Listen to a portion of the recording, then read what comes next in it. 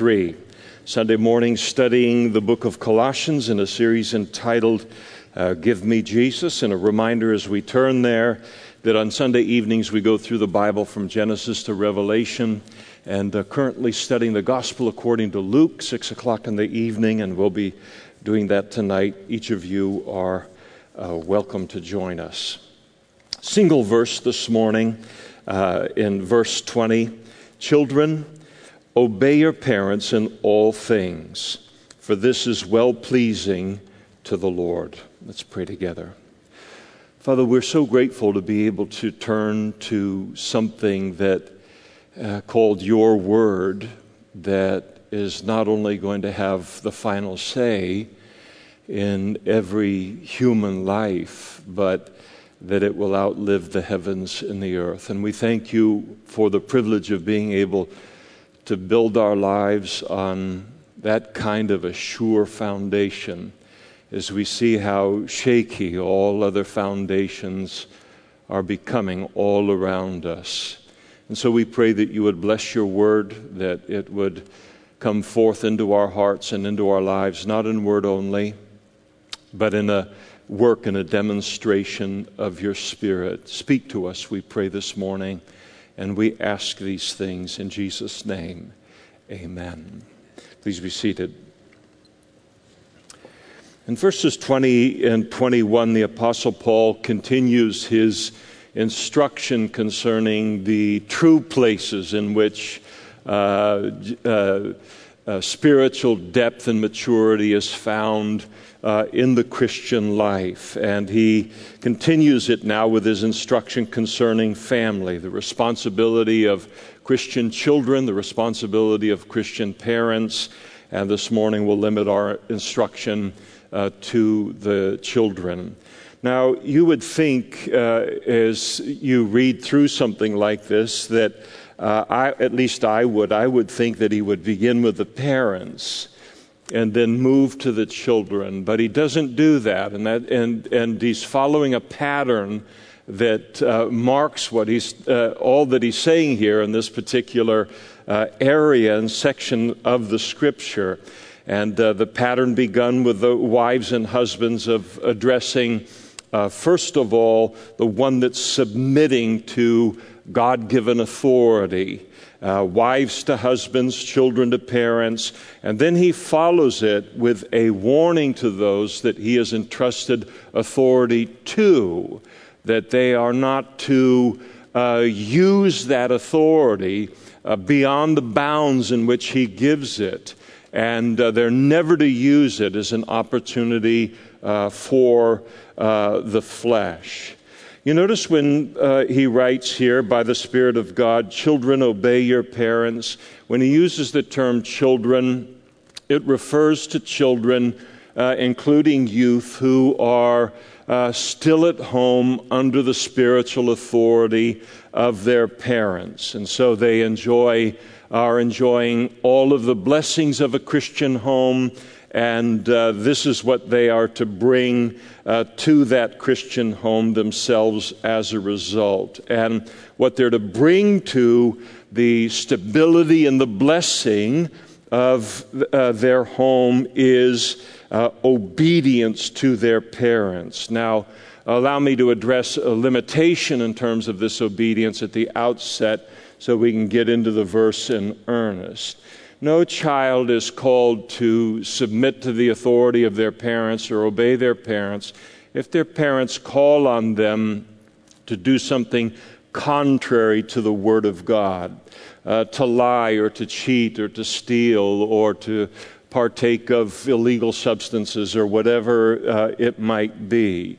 Even for a child in a Christian home, for the child, his or her relationship with God takes precedence, and God's authority in their life takes precedence over the authority of parents. And so the Apostle Paul, he includes this limitation in his writings on the same subject in the book of Ephesians. But here he doesn't, because he simply assumes that the Christian parents here are not taking their authority beyond what the Scriptures say.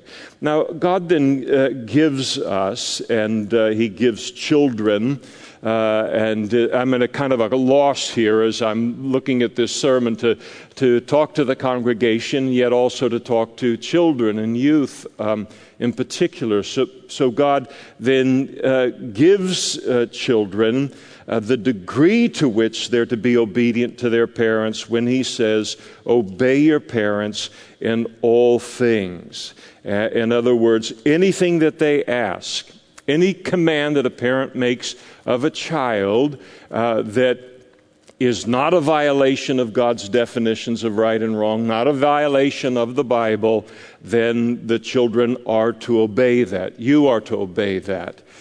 Even when it's not easy to do, even if you don't like the command and or you don't agree with the decision. And not only is there to be obedience, but the obedience is to be immediate. It is to be with the right attitude. It is to be done the first time that they're told. There's not to be any whining or sulking or complaining. One of the things that sometimes I'll watch maybe a TV show or a movie, and if one of the key characters is going to be some sulky, whiny brat of a child, I turn it off immediately. It permeates the culture. If I'm going to watch something on TV, it's to escape the culture and not to see more of that. I had, as a part of my upbringing in junior high, which is a formative kind of period of time, I had a teacher named Mr. Deming. He was my homeroom teacher, so I had him for 3 periods of the day. And if you didn't do what Mr. Deming said in your classroom, he had a famous saying. He would look at you in front of the entire class and he would say, pack up your gear and get out. I also had a teacher by the name of Mr. Wheeler. And Mr. Wheeler taught math, and I was a part of his class. And I've mentioned it before, but the first day of the class, he laid down the law for the room. And he said, when I tell you to jump, you ask how high on the way up. And you know what happened in that classroom? Everybody did it. And the result of it was that room was then an environment of peace. It was an environment that was now productive in which to learn. And if we will do that for a math teacher, or we will do it for a coach, or anywhere else in life, then we show that we have the capacity to do it everywhere else in life, including the capacity to do it for our parents at home, for both the father and the mother. Again, in order that Christian homes might be an environment of peace, an environment that's filled with joy, a productive environment, the way that God wants it to be for not only the children, but also for the father and for the mother. And I can almost hear some parents and children thinking, well, that's impossible. It can never happen. I mean, I know you got to preach it. It's right there in the Bible, but you're preaching a dream. But why do we think that? Again, do we think that children are incapable of this? Apparently Paul didn't. And apparently the Holy Spirit doesn't think so.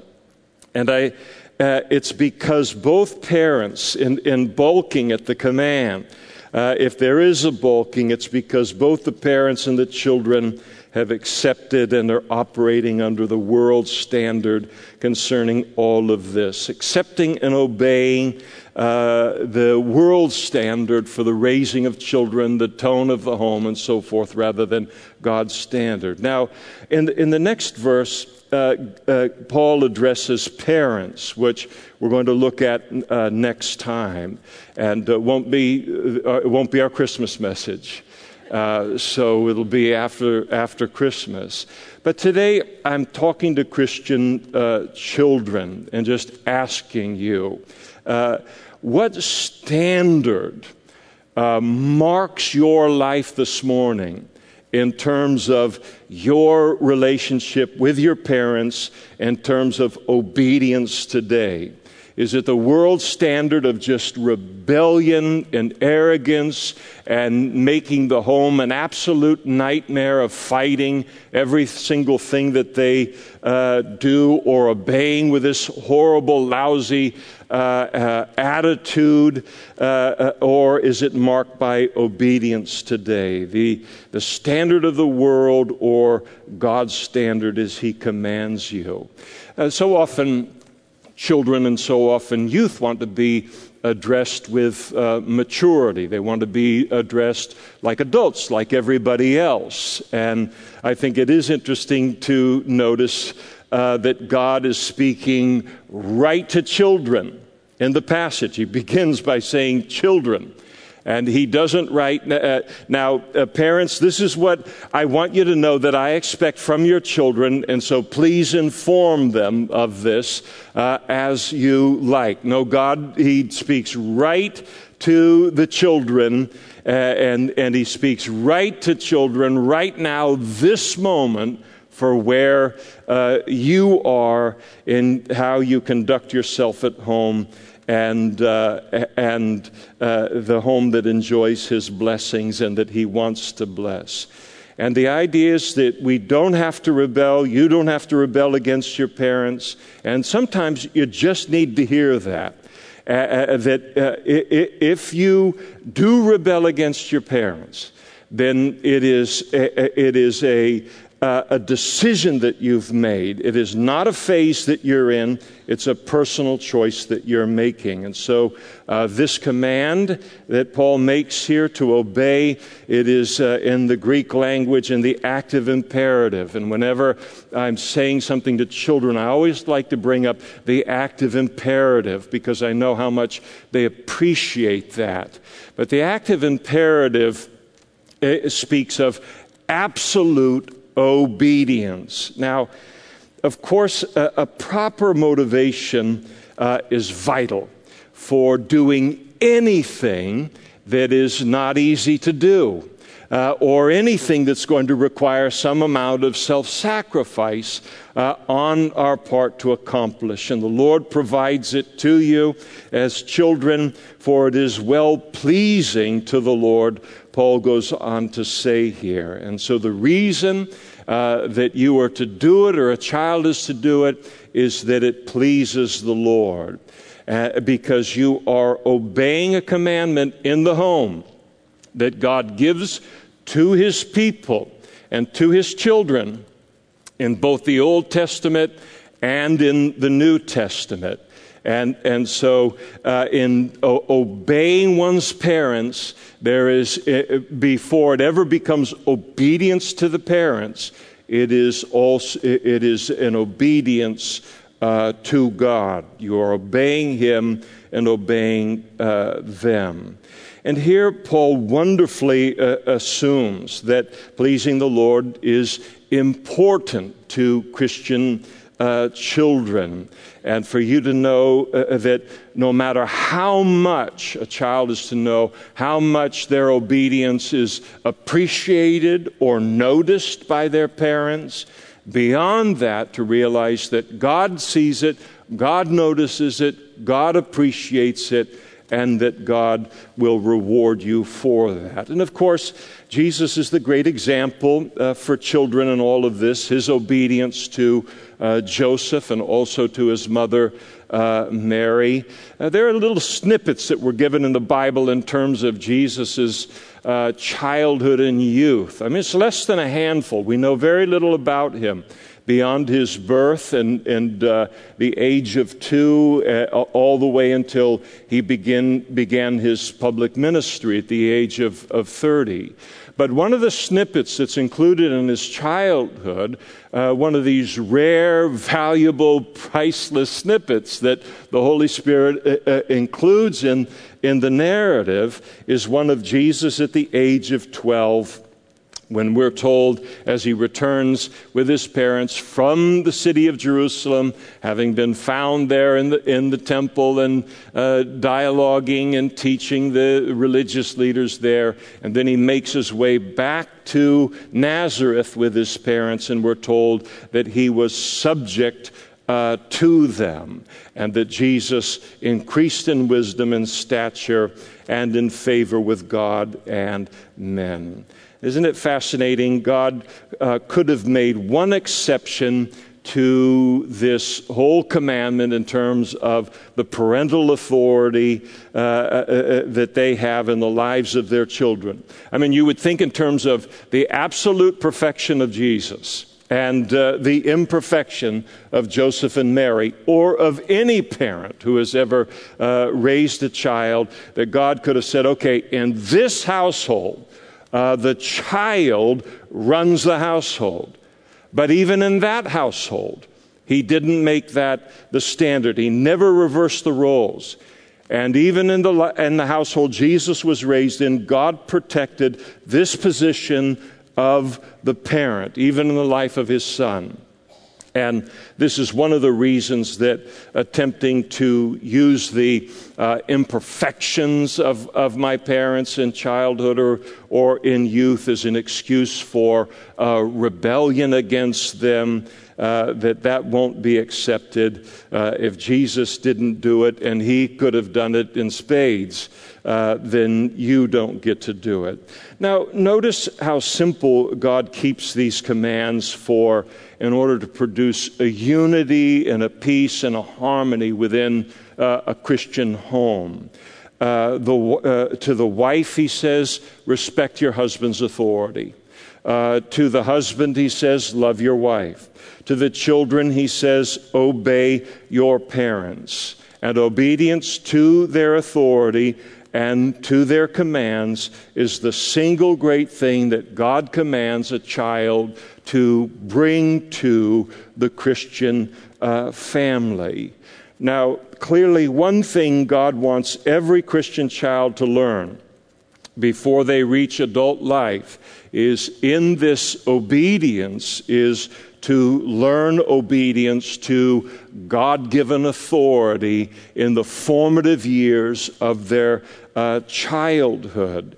Because if a child doesn't learn it at home, then they will be forced to learn it in adult environments. And they will be forced to learn it in much more hostile environments than a Christian home, much harsher and unforgiving environments where the stakes are much higher and the consequences for not doing so are greater, and where the lesson again becomes much harder.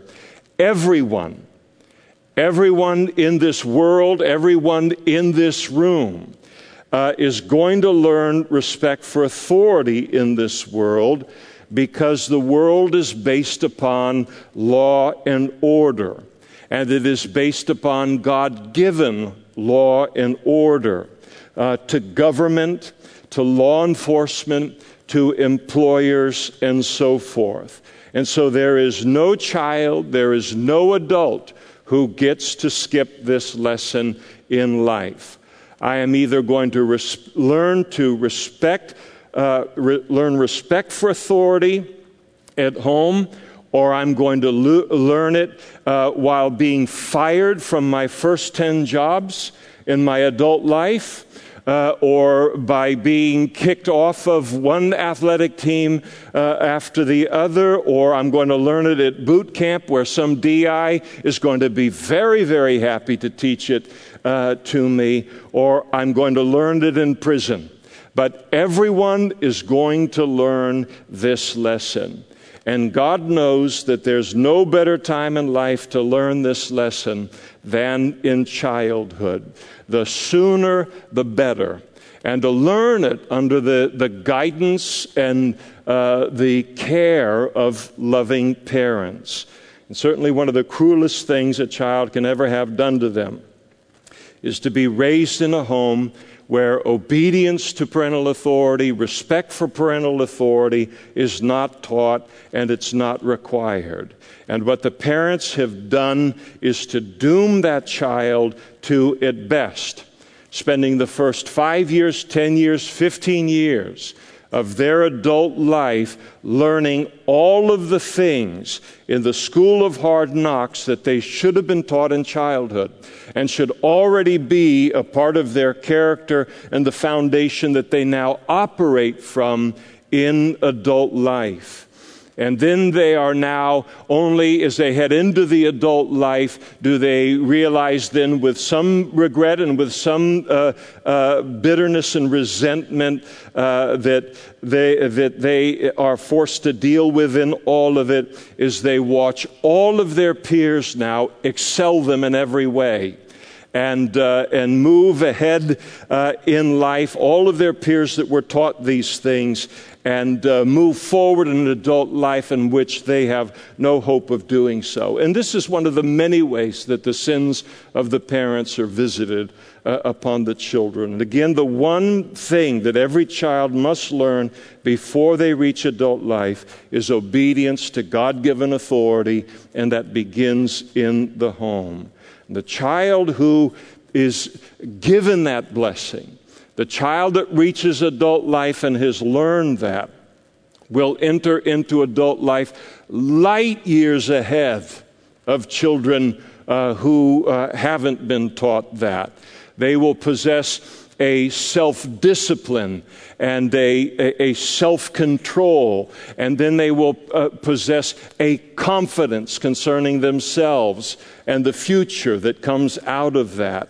They will have self-respect. They will understand and live in the quality of faithfulness. It will mark their lives, their employment, their marriages, their relationships with other human beings. They'll know good manners. They will know how to talk to adults. They will know how to look them in the eye. These things are absolutely disappearing, of course, today. They will have a good work ethic.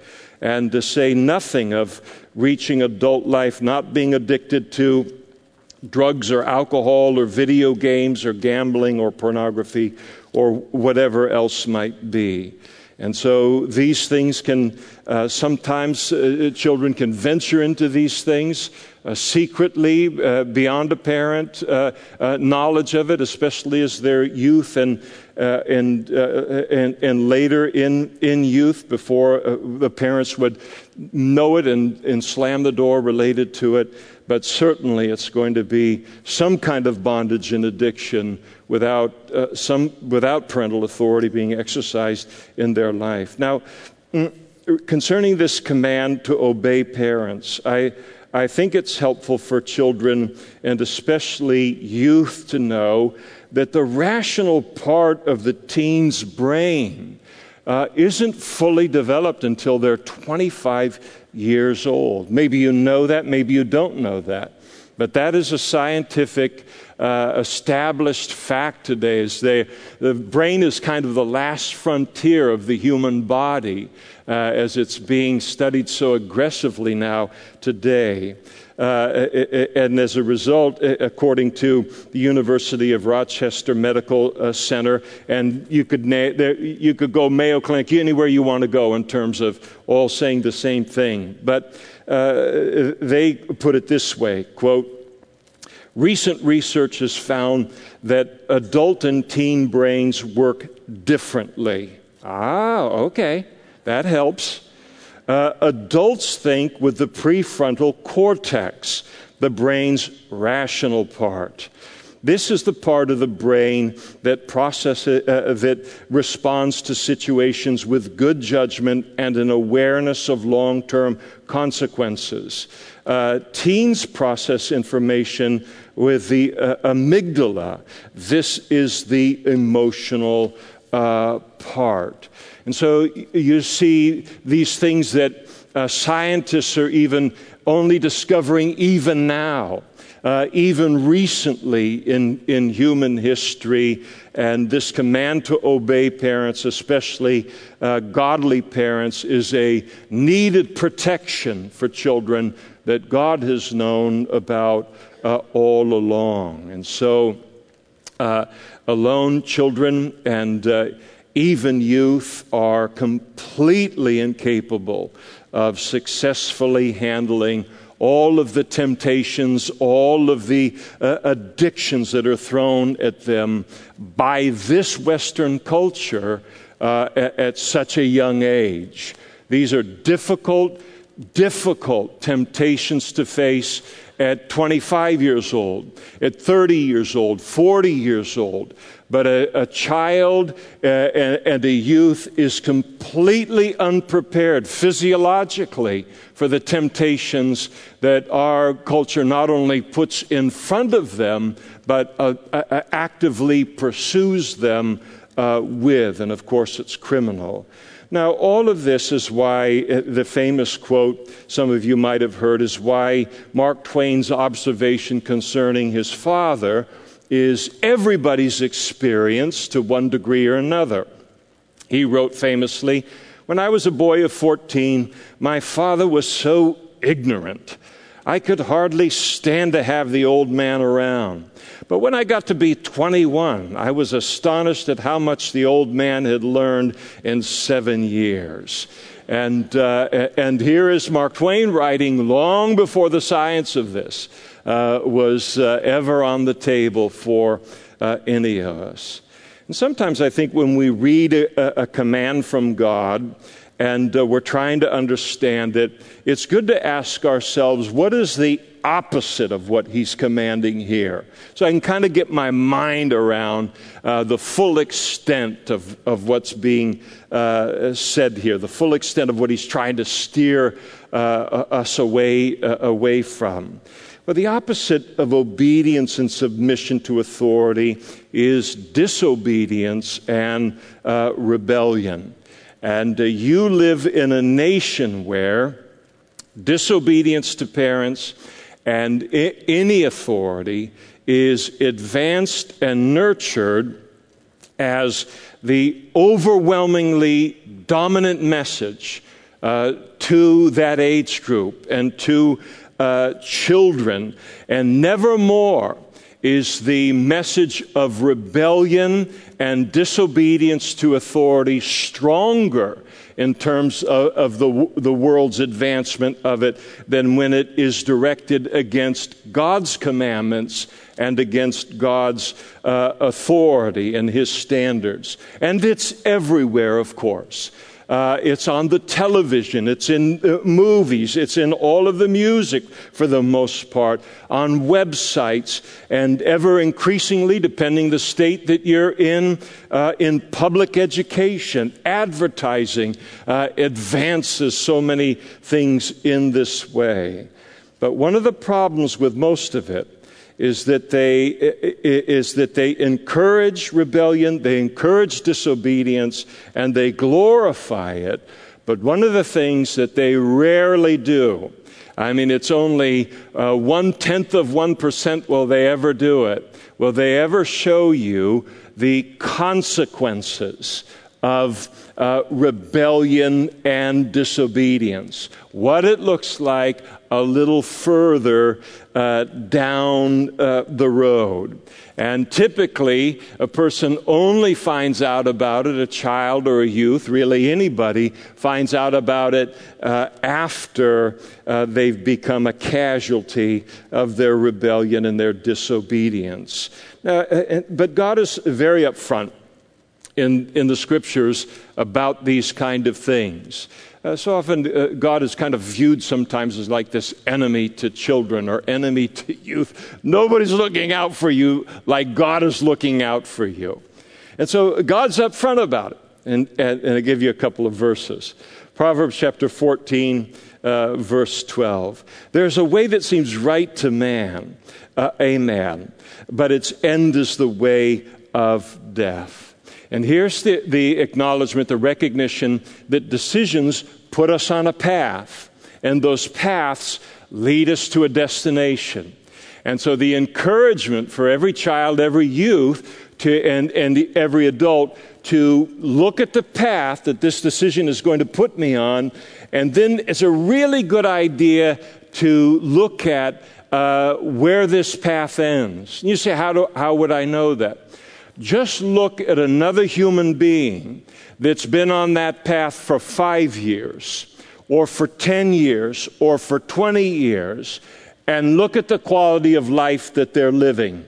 And then come to your conclusion about the quality of the decision and the path that decision is about to put me on. Proverbs chapter 10, verse 27, the fear of the Lord prolongs days, but the years of the wicked will be shortened. And you look at any kind of addiction, any kind of addiction to sin, and all of them have, and some of them to a greater degree than others, but all of them have the common denominator of shortening lives. In that same book of Proverbs, Agur puts it very, very graphically in Proverbs chapter 30, verse 17. The eye that mocks his father, and it looks like this.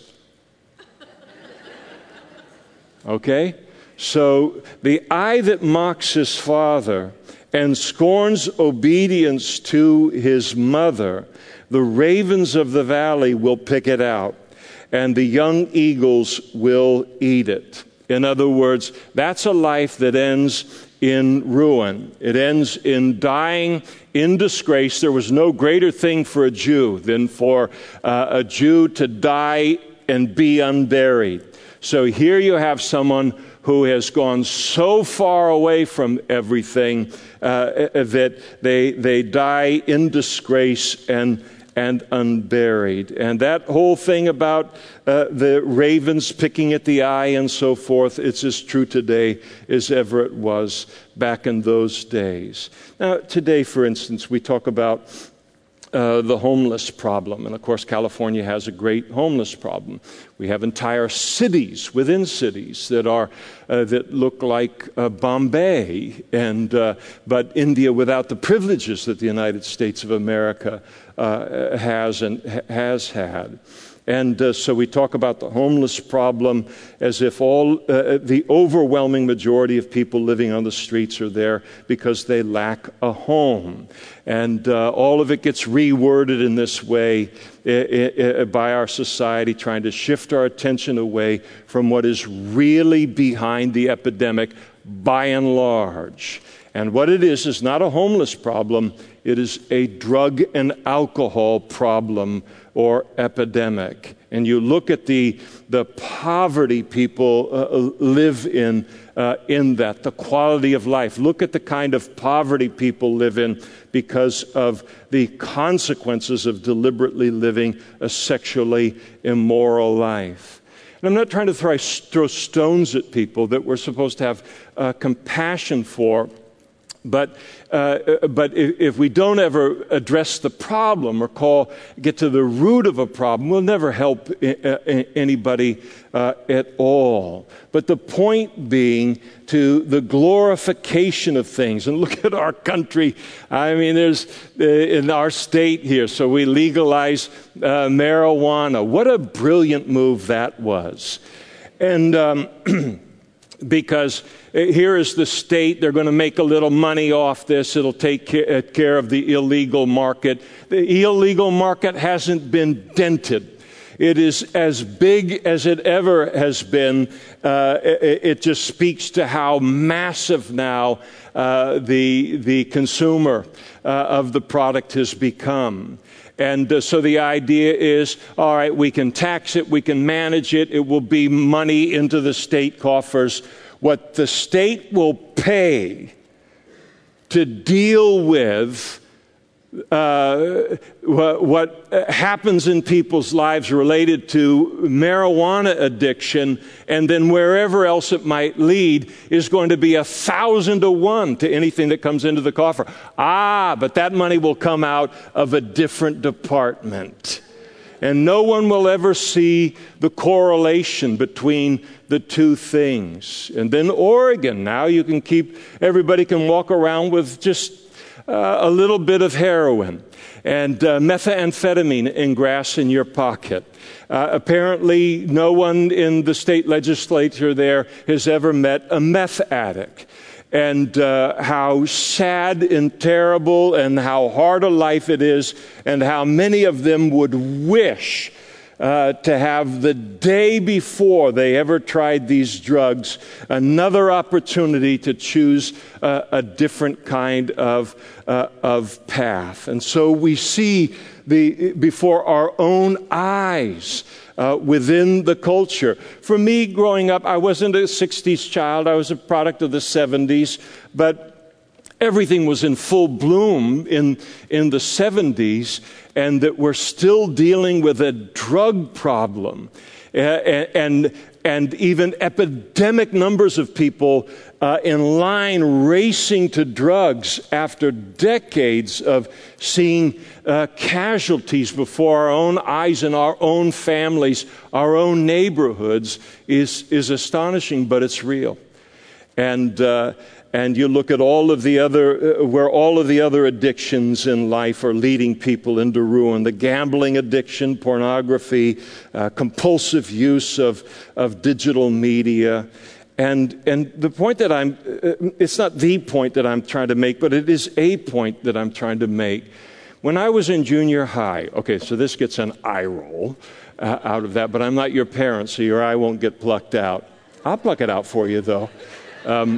But when I was in junior high-aged student, I used to envy all of the kids that were in junior high who had parents that weren't as strict as my parents were.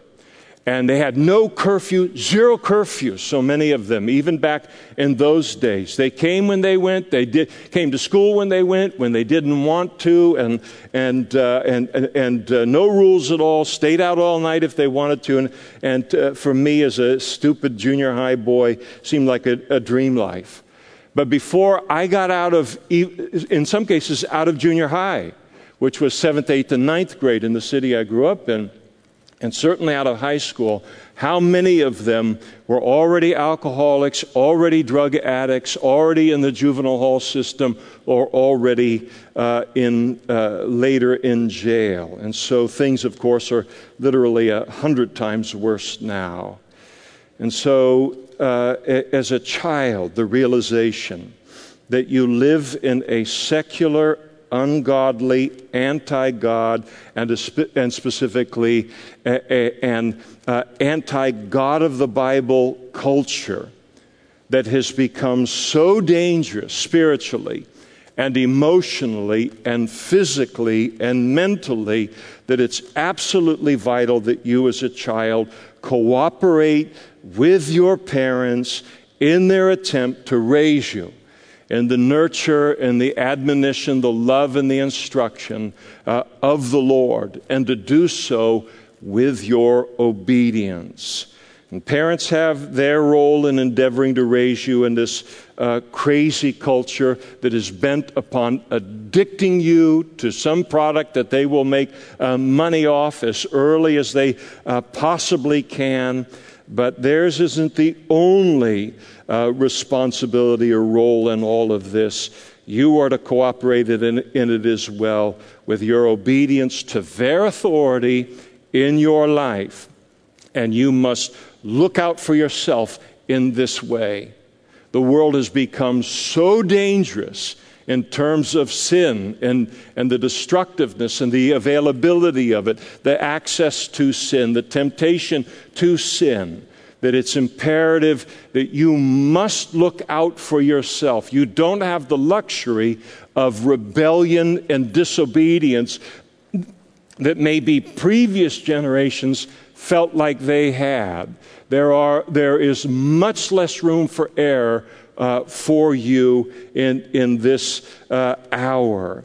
I remember when I was a child and I was a teenager, you could make 2 or 3 bad decisions in life, and you could survive them because the culture was different. It was much more biblically founded. Society was different than it is now. Much higher moral standard for people in those days. Access to sin was far, far less.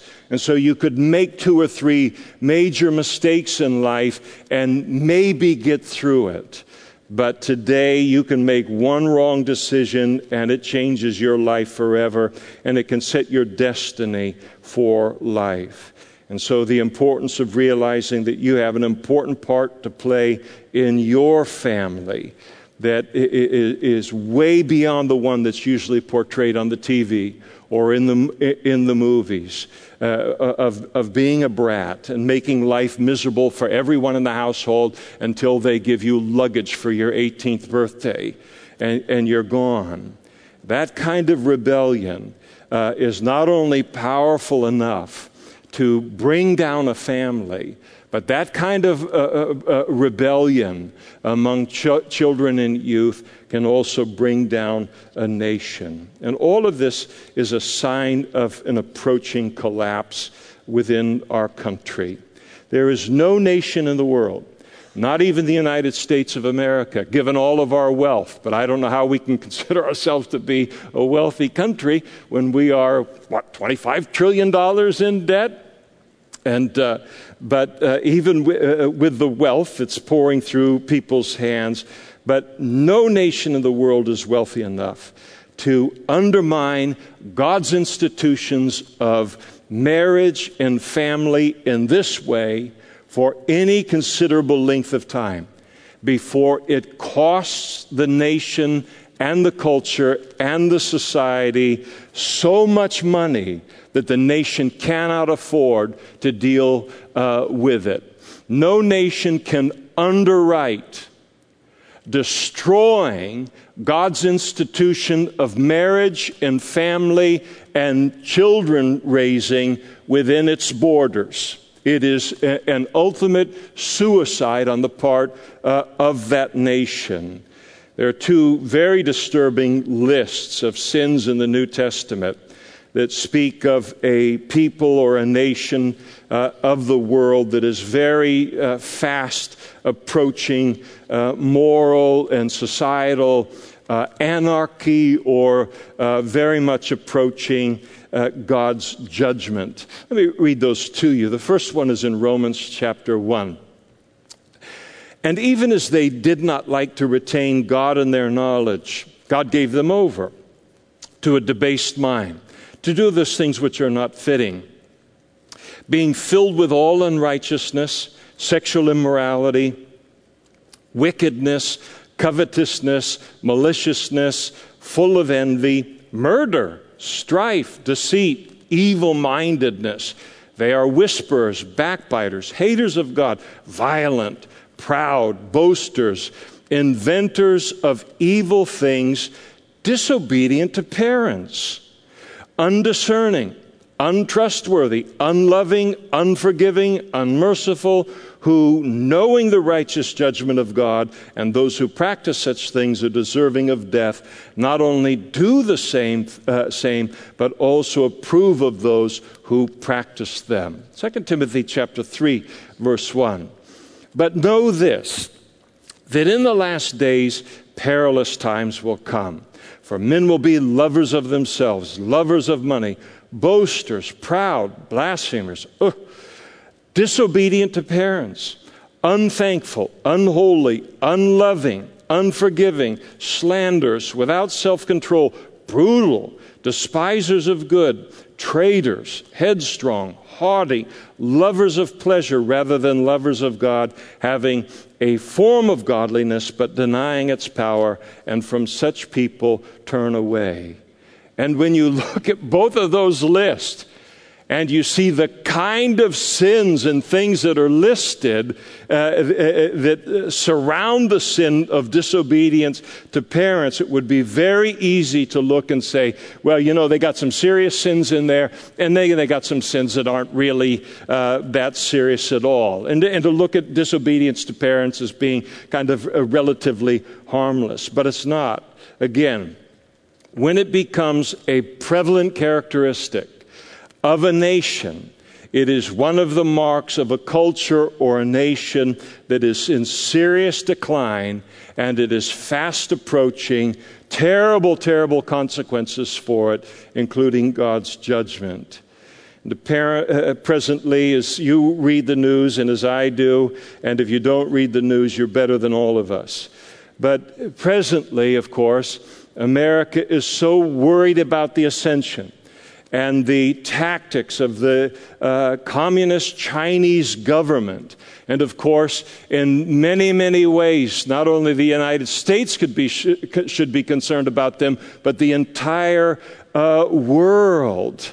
But from the vantage point of heaven, whatever is happening in China is not remotely the threat to our future in the United States of America as what is happening generation by generation among our children and among our youth. We are rotting from the inside out, and the whole world knows it and is rubbing their hands related to it. But there is no need to, even within the larger context of that, no need for any individual Christian family to rot with it. Now, allow me to close with a couple of brief things to give some thought to as children in this regard. And first of all, to children, to understand that your parents are under a command to raise you in the nurture and the admonition of the Lord. That one day they're going to be judged for that. They will stand before Jesus Christ himself and give an account for their faithfulness to do that related to your life. It's not an option for them to raise you this way. It is something that it's not something that they can do or not do. And not only do your parents need to understand that day is coming, but you as a child need to understand that about your parents. They're not being unduly hard or unduly strict.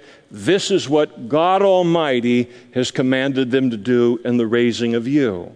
Second, think about what your parents are up against in attempting to do this in your life.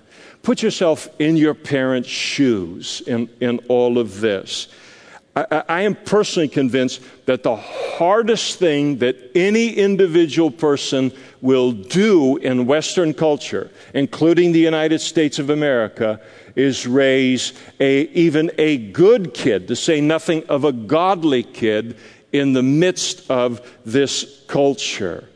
And so people talk about the declining birth rate in the United States of America, in Europe, in Western developed nations as a whole. Japan does not know what they're going to do. They cannot get their people to have babies. And there's a lot of reasons for it, and we can't get into it this morning.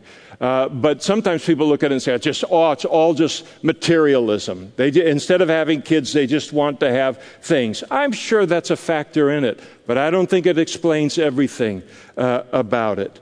I think that the Western developed world has made it so hard to raise a good kid, and it is so difficult to accomplish it, that people are having second thoughts about even attempting to do that, because they have to raise this child against the full weight of the entirety of Western culture, and all of it coming against them. Think about trying a parent as a child, put yourself in their shoes, trying to raise you against the tide of federal, state, and local governments and all of their power and all of their wealth, against the tide of public education, depending on what state you're in, and all of their power and all of their wealth, and to raise you in the things of the Lord against every facet of the entertainment industry and all of their power and all of their wealth. And so it goes with social media and all of their power and over all of their wealth. Virtually everything is aligned against your parents, raising you the way that God calls them to raise you. And when they endeavor to do that, they are more than deserving of your respect and your compassion toward them, and certainly worthy of your obedience to them for endeavoring to do so. And then I think, third, to realize that because your parents are not perfect, no parent is, and because you are yourself a descendant of Adam and Eve with a fallen nature, you will never be able to obey the commandment that God gives you in verse 20 apart from the power of the Holy Spirit. So don't wait till you become a missionary. Don't wait till you become 40 years old to ask for the baptism with the Holy Spirit. Parents, don't wait to pray with your children or to explain that to them. The power to live for Christ in Jerusalem, Judea, Samaria, the uttermost parts of the earth, in Modesto City Schools, or in a neighborhood in Modesto, or whatever we could use as an example. And to pray for the baptism with the Holy Spirit. And say, God, would you give me the power to be obedient to my parents? I don't want to do it. My flesh doesn't want me to do it, but I know I want to do it down in my heart and in my spirit. And God will give you the power to do that. And then fourth, for you to realize that in all of these commands that so often are viewed by the culture as Victorian and outdated and all of this, that these commands are given to you. All of God's commandments given to us are given because God loves you and He loves your parents. And that's why He commands commandments like this. He's only trying to look out for you.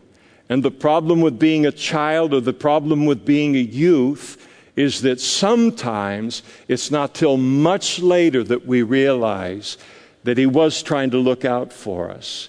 But to realize that and understand that now, when the consequences are so great.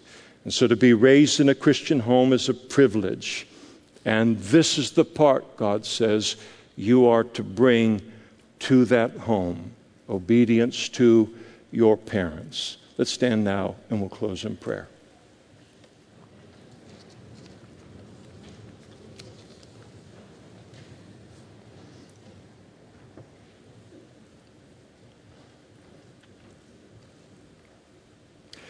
Father, we pray this morning for this instruction to just go deep into the heart of children and youth. And Lord, you know I'm not very good at teaching children and not very good at teaching youth. But Lord, you know how to give life and power to your truth, several things that you would plant in their heart. And I pray, Lord, that each one would today stop and look at their own life in the light of your commandment. And then by the power and leading of your Holy Spirit, the conviction, the encouragement of your Holy Spirit, determined to be this kind of child to their parents and this kind of Christian to you. And we pray and ask for this work of your Holy Spirit in Jesus' name. Amen. If you stand here this morning and you are not yet a Christian, that needs to get taken care of today. The sooner the better. And there are going to be pastors and others up in front immediately after. And